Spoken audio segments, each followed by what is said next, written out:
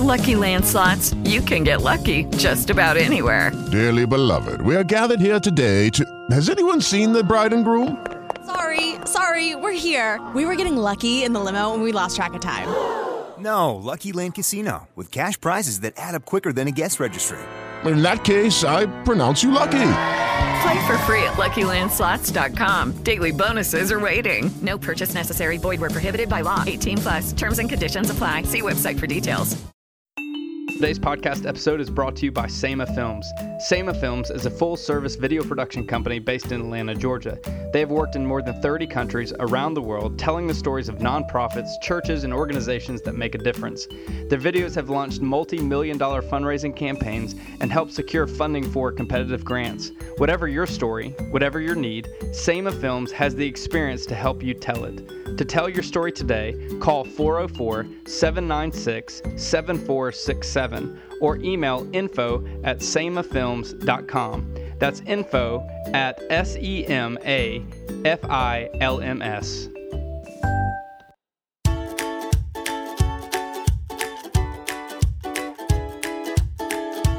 This is the Cooperative Baptist Fellowship's Church Starts Conversation.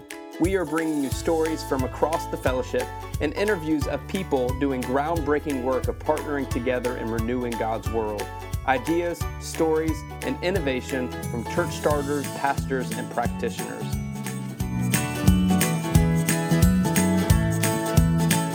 We are rapidly approaching CBF's annual gathering known as General Assembly, which will take place June 28th through the 30th in Atlanta, Georgia. On Thursday night, our keynote speaker will be Brian D. McLaren, the author of The Great Spiritual Migration, How the World's Largest Religion is Seeking a Better Way to be Christian. Brian sat down with me to have a conversation about his keynote for this summer and his recent book.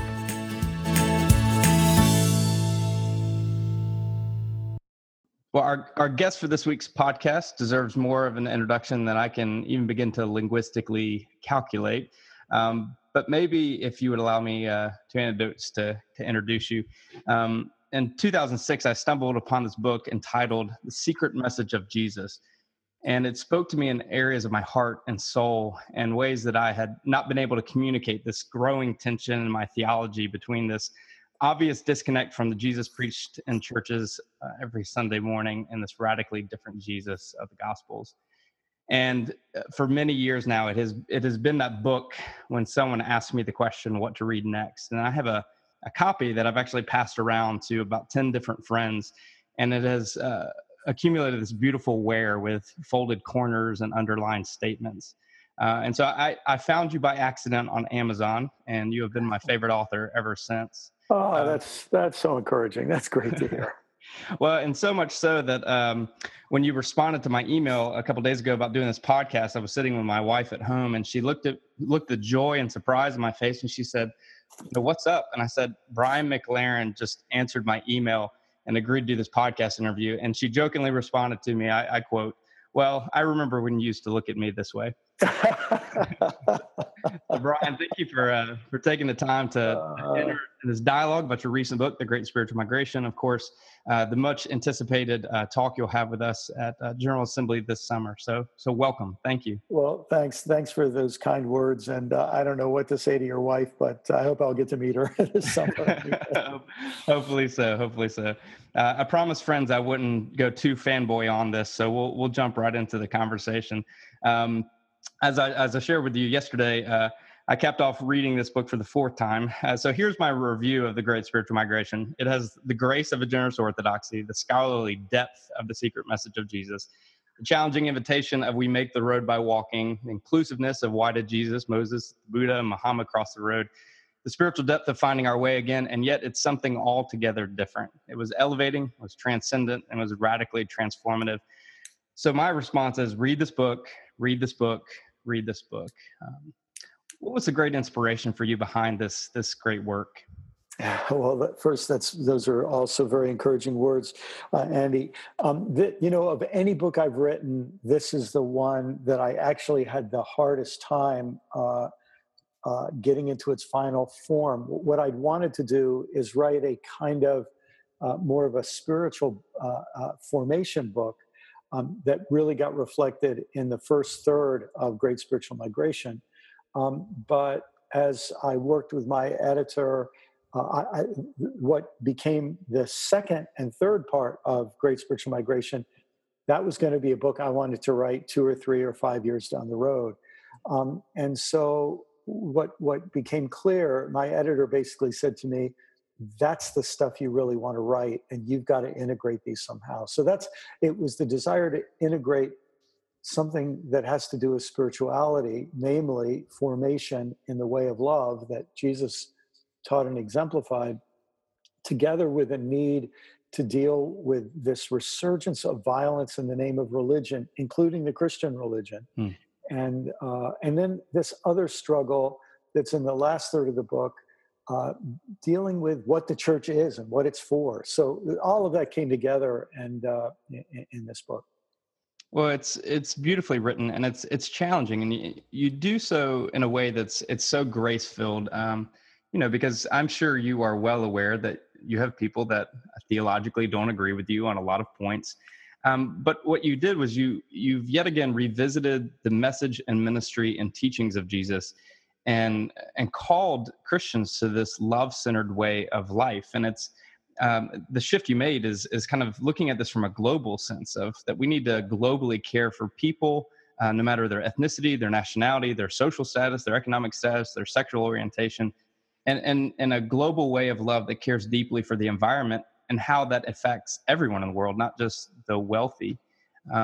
And so you've called your readers, I think one of the challenging messages that comes in one of the last sections of the book where you called readers to not look to the brick and mortar of the church for change, but to look at themselves in the mirror as the beginning of this great spiritual migration. And so it's beautifully penned, but I guess as we talked about, how do you begin to live this out in the basic sense? You are well aware we live in a day and age where people are polarized when it comes to their faith, their political allegiance, probably our allegiance to our particular media outlets as a microcosm of our polarization. Yeah. So how do we as ministers, first and foremost, how do we step into this polarizing climate and begin to influence people in a positive way towards this way of love? Yeah, well, first, Andy, there's no easy answer to that. I mean, anybody who wants a safe and easy answer to that, I'm not the right person to ask. I think the only way forward in this is going to require great courage, great honesty, and a willingness to be misunderstood, a willingness to suffer, and then a great challenge of how to speak some painful truths, but to do it with humility, with gentleness, and not with scorn or vitriol. And let me, since you mentioned this, let me just say it like this. The version of Christianity that many of us have been taught here in America, especially many of us people who are white, it is a version of Christianity that is deeply tainted. In other words, what we consider if it was good enough for my father, it's good enough for me. That's just not true, because a racist version of Christianity was good enough for many of our forefathers. A form of Christianity that treated women as second-class citizens was good enough for our father, or our grandfather, and it's not good enough for us. And part of what that means, I think, is for our pastors to become realistic about this fact. And the fact is, the most powerful denomination in the world is not the Roman Catholic Church. Well, let me say in America, it's not the Roman Catholic Church. It's not the United Methodist Church, not the Southern Baptist. Bad news, it's not the Cooperative Baptist Fellowship. The most powerful denomination, you might say, in our country is Fox News. And the constellation of political and economic interests that are expressed through it. A pastor speaks to his congregation for 20 to 40 minutes. I hope it's not longer than 40 on an average Sunday. But folks have their radio and their television and their Twitter feed giving them another set of values. And what we're going to have to come to terms with is that the set of values taught by Jesus, the way of life taught by Jesus, is at odds with so much of the messages we're getting through all these other channels. And if pastors become realistic about that, it really, really will help them. If they understand, okay, I'm not coming in where everything's fine and I have to make it better. I'm not coming in where everything is normal and I have to make it extraordinary. I'm coming in when the status quo is distorted, the status quo is subpar, the status quo, in fact, is deeply dangerous, and I have to do the delicate but courageous work of bringing about change. Does that get to a response to your question? It does. I mean, I don't know. You probably have experienced this, and I don't mean this to sound arrogant or self-righteous, but what I see the ministry and message and teaching and invitation of Jesus is this way of love. So how is it that we have an American Christian culture so disconnected that ministry and message and overarching theme of love to what we've just become accustomed to the last 100 years in evangelicalism? I mean, really the last however long in Christian history. Yeah, well, let me try to answer that in two ways. One, historically, and the other, anthropologically. And as you know, this is a big part of what I talk about in the middle third of the book. But historically, what we were never told is that, every child knows in 1492 Columbus sailed the ocean blue, but a lot of people don't know what happened in 1454. And that's when Pope Nicholas V opened the door to incredible atrocities. What we call the conquistadors, all of that was unleashed by a papal bull or a papal pronouncement of 1454, where the Pope told all the kings of the Christian kings of Europe to go into all the world and not make disciples, but make slaves. Go into all the world and not preach the gospel, but rather demand surrender upon threat of death. He commanded conversion by the sword, all kinds of things that we would normally associate with ISIS today. Mm-hmm. Pope Nicholas V commanded in 1454. And of course, at that point, this was all under the rubric of the Catholic Church. The Protestant Church, wasn't even going to emerge for another, 60 plus years. But the Protestants and the Catholics basically then both picked up this work of colonization. And what we don't realize is that all the versions of Christianity, if we're Protestant, every form of Protestantism emerged in the wake of this colonial conquest unleashed by Pope Nicholas V. Now we could go farther back. We could go back to Constantine. We could even go back to the end of the first century, beginning of the second century, when early Christianity took an anti-Semitic turn.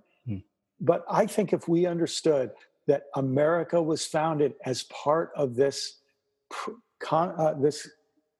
colonization and conquistador movement, it will help us understand where we went wrong historically. But anthropologically, I think might even be just as important. And that is to say this: we human beings we have problems.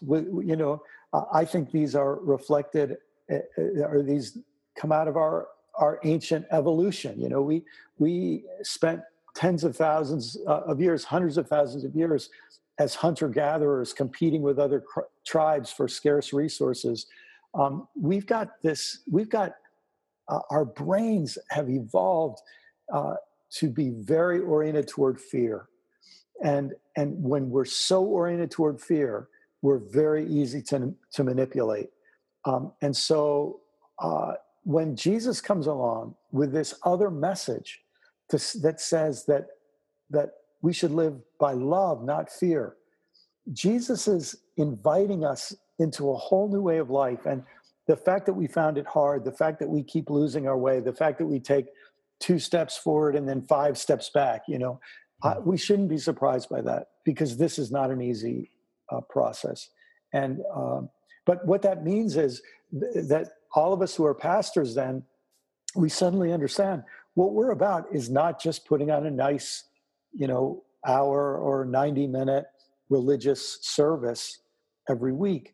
we're actually about helping people rewire their brains, rehabituate themselves and their families and their social networks to start living in a radical new way. That's why, Jesus called people to repent, which means rethink everything. It's why Paul talked about us being a new humanity in Christ. And so that's our challenge. I mean, that's a tall order, and it's not easy. But that's what we've been called to. Well, I'm sure you're well aware that winners always write history. That's right. I finished Karen Armstrong's book. It was a couple of years ago, Fields of Blood, which is talking about the merging of violence and faith. And one of the arguments she makes is that oftentimes that religion or faith language is bathed onto violence afterwards. Yes. And so ultimately the winners are writing this deified justification behind their actions. And so in many regards, I think that's one of the issues within our culture, is that we're not honest enough with our history and re-examining that history, which you've done in a great sense. I did church history for my undergrad, and I had not encountered some of the documents that you're reading around, some of the priests that were following around this expedition and some of the horrific things that were happening. But, opening ourselves up to that history, I think would also soften people in America to this extreme hatred and fear of people who are doing things in the name of Islam that does not reflect Islam at all, in its true essence. But you've gotten to something that's really practical. How do ministers tackle this? And you really began to bring this up in the second half of the book, when you talked about here's some practical ways. And one of the more I think telling things that you said is that week to week initiative of bringing about a love-centered way of life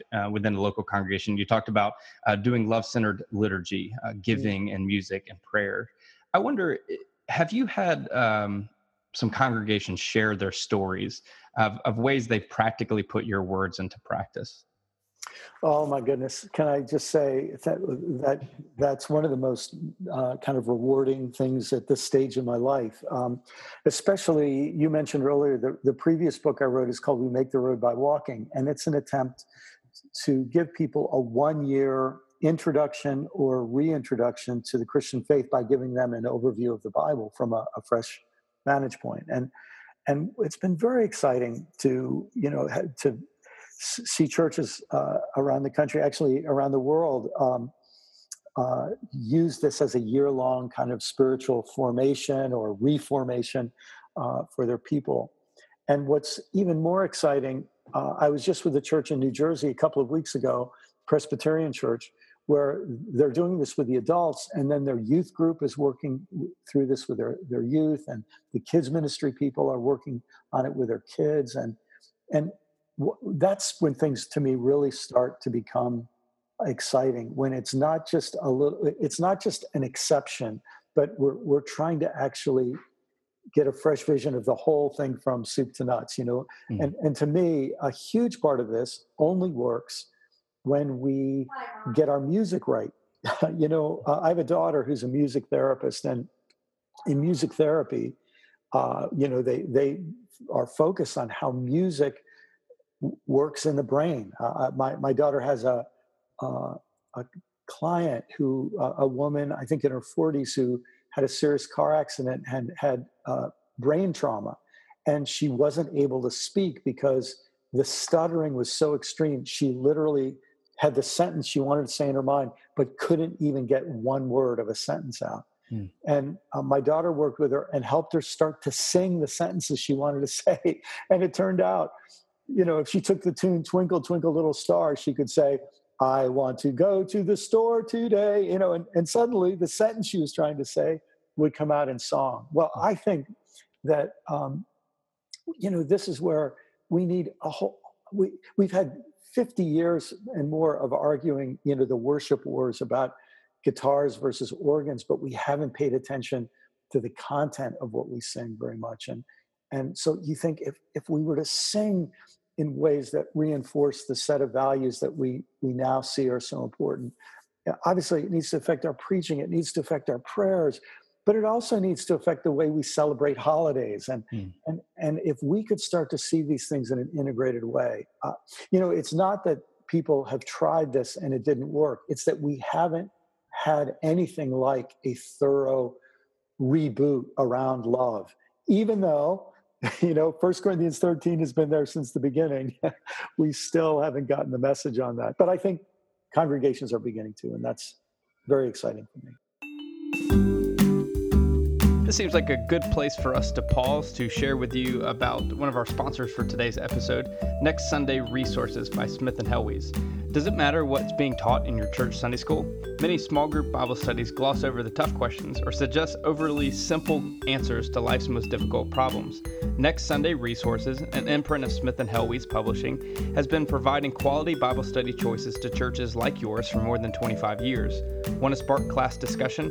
Our Formations Adult Bible Study series is designed to help your church members study the Bible seriously and in community with one another. Looking to connect Sunday school with worship?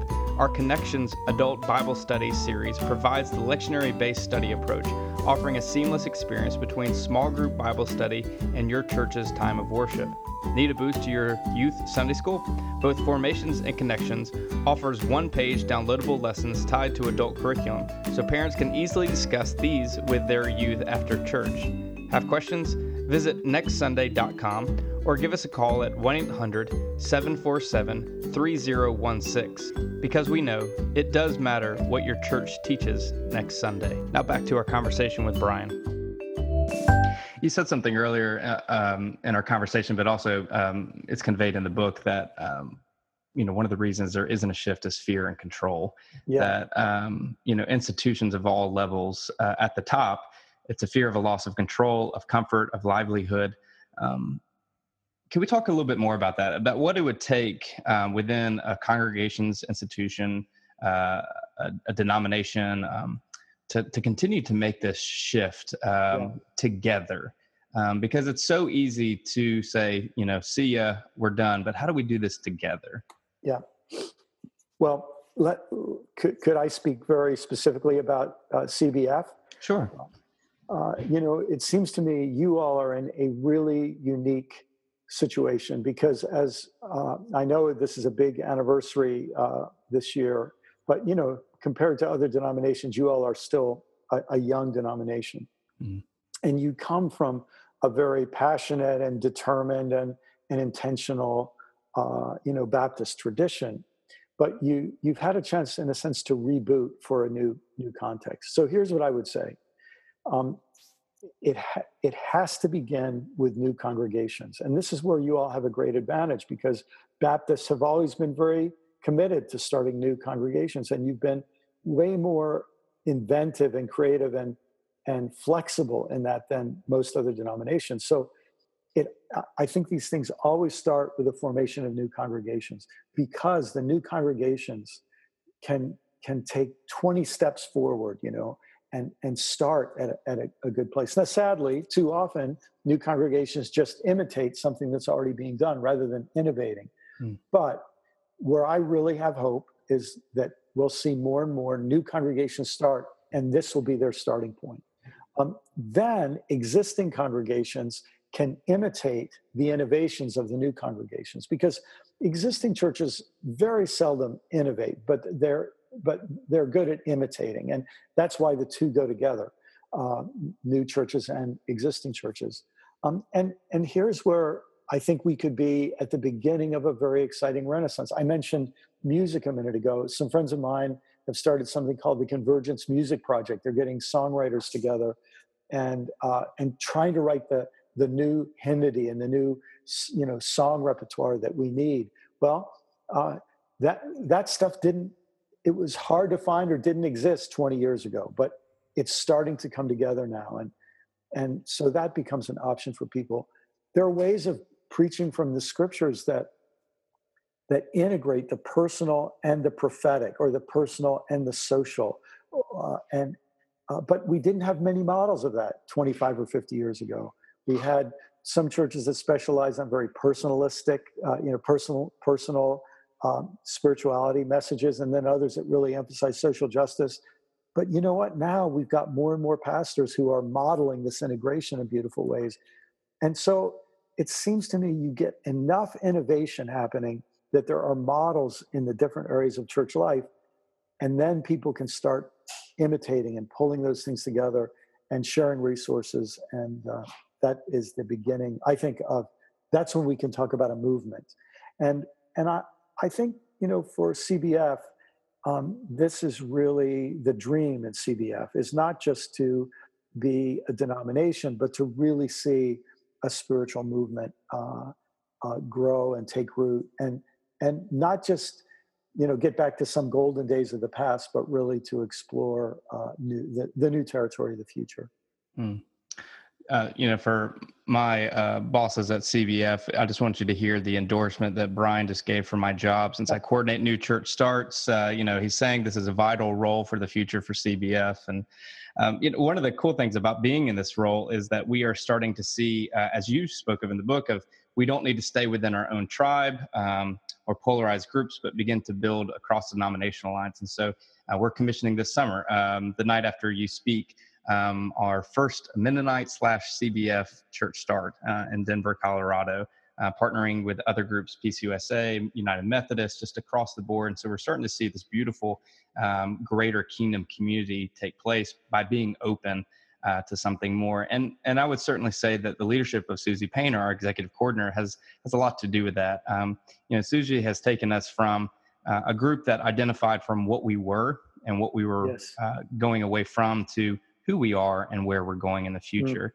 And it's a beautiful thing to be a part of partnering together to renew God's world in our small ways and the ways that we're responsible for. Your book is a call for this great migration to a new love-centered Christian orientation. But at the same time, there's others, and I don't like using labels, but others from a more conservative bent who are proposing the opposite. Rod Dreher, in his new book, The Benedict Option, is calling for this migration from this kind of periphery view of society and then kind of turning inward to a communal living and quote, orthodox theology. What do you make of this? How do our churches that are so diverse, and some see these cultural shifts and are okay with it, some see these cultural shifts and are resistant to it, how do we handle whether we are from the right, the left, or the center? How do we learn to better live together and to love together? Yes. Well, as I said before, I don't think this is easy. And I actually think this needs to be difficult. And the reason I say this is because you can't, what Rod Dreher, who I have a lot of respect for, I disagree with him, but I see him as an honest and good-hearted person. And I agree that he should feel free to do what he feels called to do. I just don't think it's everybody's calling or everybody's cup of tea, if we can say it that way. Mm-hmm. I also think the irony to me is that when people act as if suddenly culture has taken this terrible turn for the worse, and we were okay 50 years ago or 100 years ago, let me just say, it's easy for white people to say something like that. Right.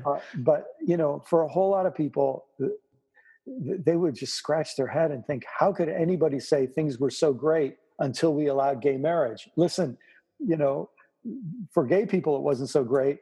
And how could people say, oh, it was so great in the 50s before we had the Civil Rights Act? You see, so part of what I would say is, I agree with Rod that we are, we shouldn't act as if we're at home in culture. I maybe disagree with his interpretation of when things were so good. But I think what we have to do, and I think CBF is structured well to help this happen, is there are churches that do not want to change. They just want to stay the same. They might have older people who they've been friends for 30 years, 50 years. They're passing away. And to disturb them, I have a mother who's 90. Listen, I just want my mom to be able to sing the hymns that she's always sung. And, that's all she can handle. And I don't want her, everything that's familiar to her, to be ripped away from her in her last few years on earth, right? I think when Jesus said, don't be one of those people who puts a stumbling block in someone's way. So I think there are churches that don't want to change, and they should be left alone, and shouldn't be pushed around. But they should not hold hostage the younger people who live in a different world than their parents and grandparents. And we have an emergency situation on our hands. We have, as you know, from reading my writings, I think that we have an environmental emergency on our hands. This is not just a problem. This threatens the cost that's ahead for us if we don't figure out how to live lovingly and respectfully with the earth. I think if people thought about it very much, they would be terrified. We have an absolute crisis on our hands about racism, because if white people are going to try to reassert the kind of white privilege and white supremacy that was normative in this country for its first couple hundred years, then it's going to be ugly. It's going to be horrible. And for people who want to do that in the name of Christianity, with this resurgence of white Christian nationalism, I mean, this is such a betrayal of Christ, and it's such a reversion to the worst atrocities of our past. So, we could add other areas as well, but to me, these are issues of emergency, and we need churches that can mobilize for the emergency. Let me say it this way. I live in Southwest Florida. We get hurricane warnings from time to time. And there are old folks' homes where the people, and nursing homes, where the emergency is going to hit, but you're not going to disrupt the people. You just want the people to be safe. But when the emergency hits, you want other people to get out there and start, preparing for the emergency and getting the boats out of the water and getting the windows covered up and getting all the furniture tied down. And I think that's the kind of situation that we're in. And it's not just an emergency of danger. It's also an emergency of opportunity. And so we need, I'm so grateful that you're in the job you're in, because we need visionary people to unleash younger generations to dream big and to go far and to not be held back and held hostage by the people who don't want to change. God bless them. Just don't let them hold the rest of us prisoner. You spoke of that. I mean, you talked about that. We could spend so much time and so much energy spinning our wheels, expecting to change other people who aren't there. And you talked about that. How do we let this world know this new kind of Christianity? Yeah. You spoke about building and creating new communities, igniting youth movements, a new way of training leaders. In many regards, and you even hit on this, that the struggle for many seminarians is that you are being trained in these theological shifts that are taking place within our faith, but yet they go to congregations that aren't there yet. And, Yes. Sometimes the frustration, but they have to take those jobs because of growing debt. But also there's a sense of a calling. They do want to serve these people. So how do you settle into that? How do you, while we don't want to change people, while we do want to say, let people have their perspectives and those types of things, how do you serve within a congregation that is not ready to move? Yeah. Well, I think there are probably three options there. The first option is that you settle in for the long haul, and you develop a plan, a transitional change plan. And there are great books, great resources on how to do that. I think of my friend Alan Roxburgh has written some really good books exactly on that question. And what these plans usually involve is that, there was an old church consultant years ago named Lyle Schaller, and Lyle used to say, you move with the movers. And what that means is you find the people in the congregation who are ready to move forward, the people who represent the future. And you begin meeting with them. You have private meetings with them. You spend a lot of time with them. You get them to spread their influence. So you develop, in a sense, the old Latin term for this was ecclesiola and ecclesia, a little church within the big church. Now, the other word for this is discipleship. Another word for it is leadership development. You're developing lay leaders who will help lead the congregation in the direction you want to go. It's like community organizing. It's like starting a little movement inside the church. Now, you've got to expect that's going to lead to some points of tension, but it's a very different role for the pastor if he's got a group of people moving strongly and with a good spirit in the right direction.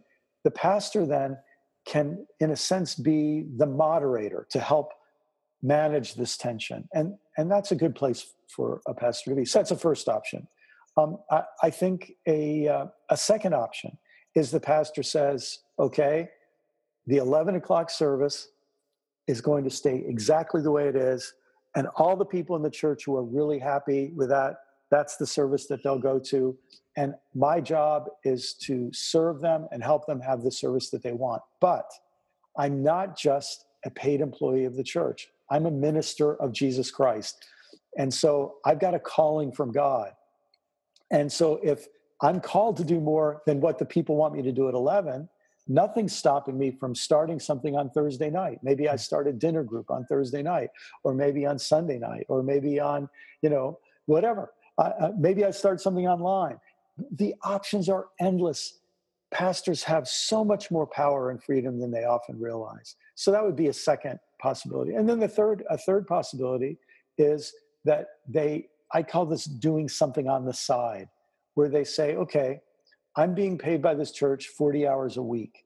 A whole lot of pastors work 55 hours a week. So what I'd suggest is cut back to 40 and then take 15 hours on your own time and start something on the side that you are not being paid by the church to do.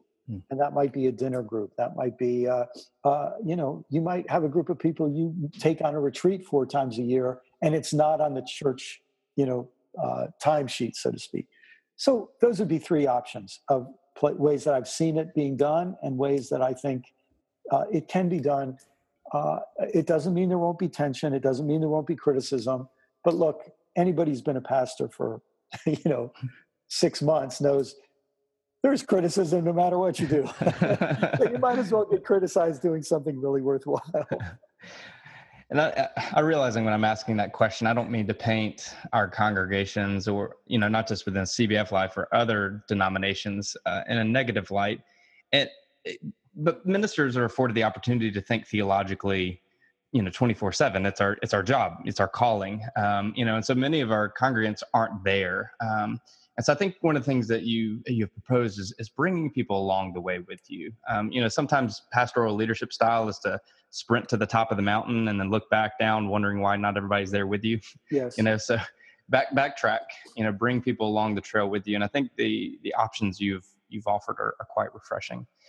I want to be respectful of your time and kind of maybe draw us to a last kind of thing that really, really stuck out to me from your writing over these years. Is I think one of the most thought-provoking and life-giving aspects of your writing is that you offer an alternative thought to this prevailing Christian worldview, yet you do it in a way that doesn't alienate those who oppose you. You have such grace for those who might rival and condemn you. And there's a quote that came from chapter 10, and I wish I could read the whole thing. And it's probably better for you to just say it, but you wrote, "You can't learn to love people without being around actual people, including people who infuriate, exacerbate, annoy, offend, frustrate, encroach upon, resist, reject, and hurt you, thus tempting you not to love them." How did you learn to turn criticism and personal attacks into something wholly refining to your soul? How did you get to that point? What and how long did that take? Yeah, so the problem with your question is it makes the assumption that I've actually arrived, and I'm so far from having arrived. Can I tell you, Andy, my sense is that as soon as I get good at handling a certain kind of trial, then I get a new round of trials that are much harder. So, I'm glad to know I'm not the only one. I mean, it's just, but here's a couple of things I would say. First, we all have different personalities, and I think any young leader has to know, get to know themselves. Part of loving your neighbors yourself means you love yourself and you understand yourself. And so I know that my response to criticism, I don't lash back. I don't insult. My temptation in criticism is to withdraw. and I call it selling the store, to say, oh, you don't like my product, I'll just get out of the business entirely. I'm easily discouraged and I'm easily intimidated by nature. I'm not a fighter by nature. So what that meant for me is I had a thin skin and I was easily discouraged. And yet I felt this calling to say things that I felt were necessary and rooted in scripture and rooted in the gospel and so on. And so I struggled with that for a long time. I'll tell you a couple of things I learned. I learned, one, you have to know what recharges you. And if people haven't learned what recharges them, they can't afford to get drained by conflict. So you need to know what recharges you. And for me, it's solitude, it's nature, it's art, it's, just live music. I was at a restaurant a couple of weeks ago, and it was a Greek restaurant, and they had a guy walking around playing the accordion. I don't know what it is, but just live music, to be in the presence of someone making music, it just recharges me. So everybody finds out what that is for them. And so when you're being drained a lot by criticism, you have to invest all the more in what recharges you as a human being. That's just being a friend to yourself. The second thing is you have to have friends who are there for you no matter what. One of my mentors calls this non-utilitarian relationships. And we all have to find some of those friends. And when you're hurt, those are the people you need to call and say, man, I got this stuffing kicked out of me after church on Sunday. And we just need somebody to listen to us. And we need somebody to confide in. And sometimes that's best a professional, a counselor, a therapist, a spiritual director. Sometimes it's just a deep soul friend, but all of us need that. But I'll tell you the third thing that really made a difference for me. One of my mentors years ago handed me this couple pieces of paper stapled together. Do you remember what a ditto machine is? Like, a lot of people never heard of it, but these were from a ditto machine, which tells you how old they were. And it was an old prayer that had been written by a Serbian Orthodox bishop. And he had been a prisoner in Dachau. He had spoken against the Nazis. And then when the Nazis invaded Yugoslavia, he was immediately arrested and put in jail, which let him know that one of his priests was an informant. One of his priests had told the Nazis that he was not, he was a critic of the Nazis. So here he is in prison. He doesn't know if he's going to live or die. And all he can think of is who did it? Who betrayed me? And he's just so filled with rage and a desire for vengeance. And then he thinks, I don't want my soul to be this way, And so he struggles through this and writes a prayer called a prayer for enemies. And if anyone is interested, if you just Google prayer for enemies, Serbian Orthodox bishop, it'll come right up. And I'll just tell you, my mentor gave me this prayer, and I kept it on my desk. And I don't have it memorized word for word, but most of it I have in my heart. And it just gave me language that helped me. Like, I'll give you one line from the prayer. Just as a hunted animal finds safer shelter than an unhunted animal, so I, pursued by my enemies, have found safer shelter in the shadow of your wings. And, when I read those words, and still today when I ponder them, I just think it's really true. I've been driven deeper into God by critique and misunderstanding and so on. And so all I can say is that whatever is necessary to help us go deeper into God, deeper into finding out who we are, what is ours to do, getting things in perspective. That prayer near the end, it says that basically through struggling with the criticism of my enemies, my heart can become the grave of my two evil twins, anger and fear.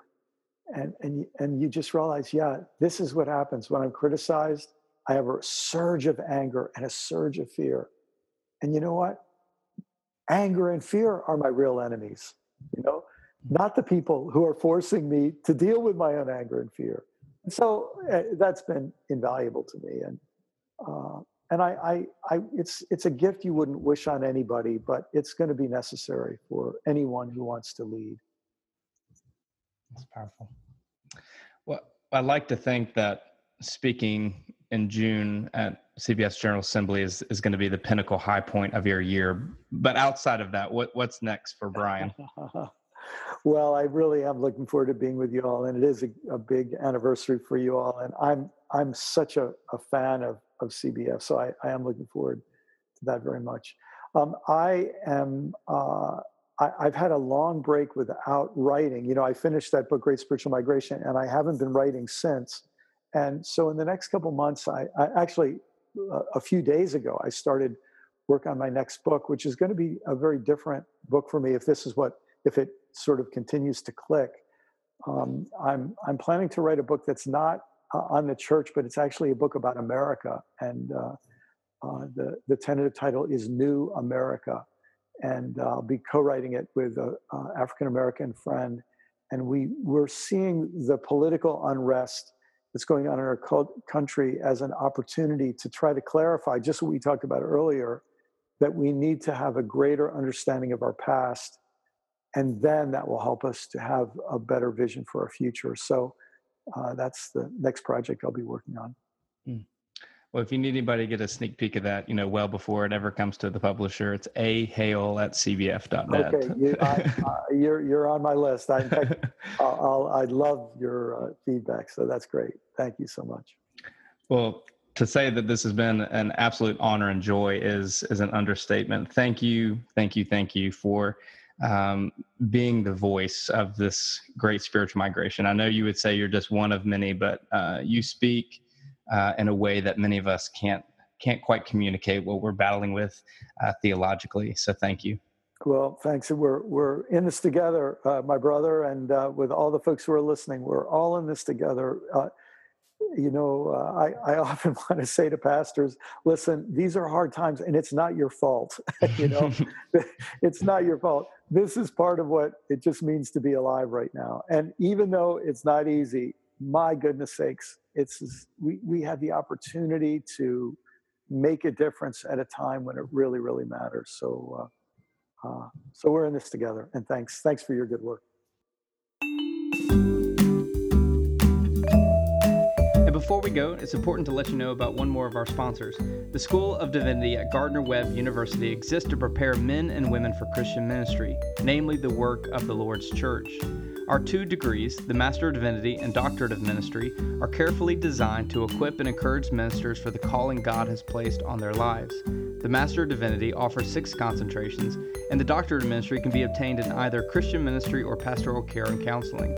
Should God have called you to any number of ministry vocations, or if you aren't quite sure which one yet, you will find a place here at Gardner-Webb where, as one of our former deans once said, your heart and your head can be friends. The School of Divinity strives to provide a holistic education that stretches the mind, stirs the heart, and prepares the called for Christian ministry.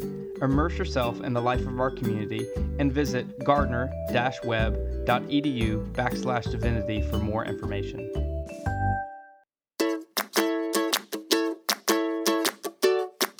Again, a special thanks to Sama Films, Smith & Hellwees Publishing, and Gardner-Webb Divinity School for sponsoring today's episode.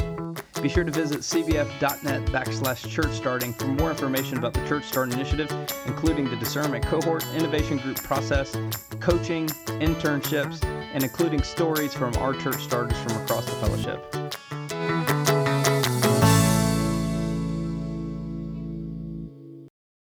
With the Lucky Land Slots, you can get lucky just about anywhere.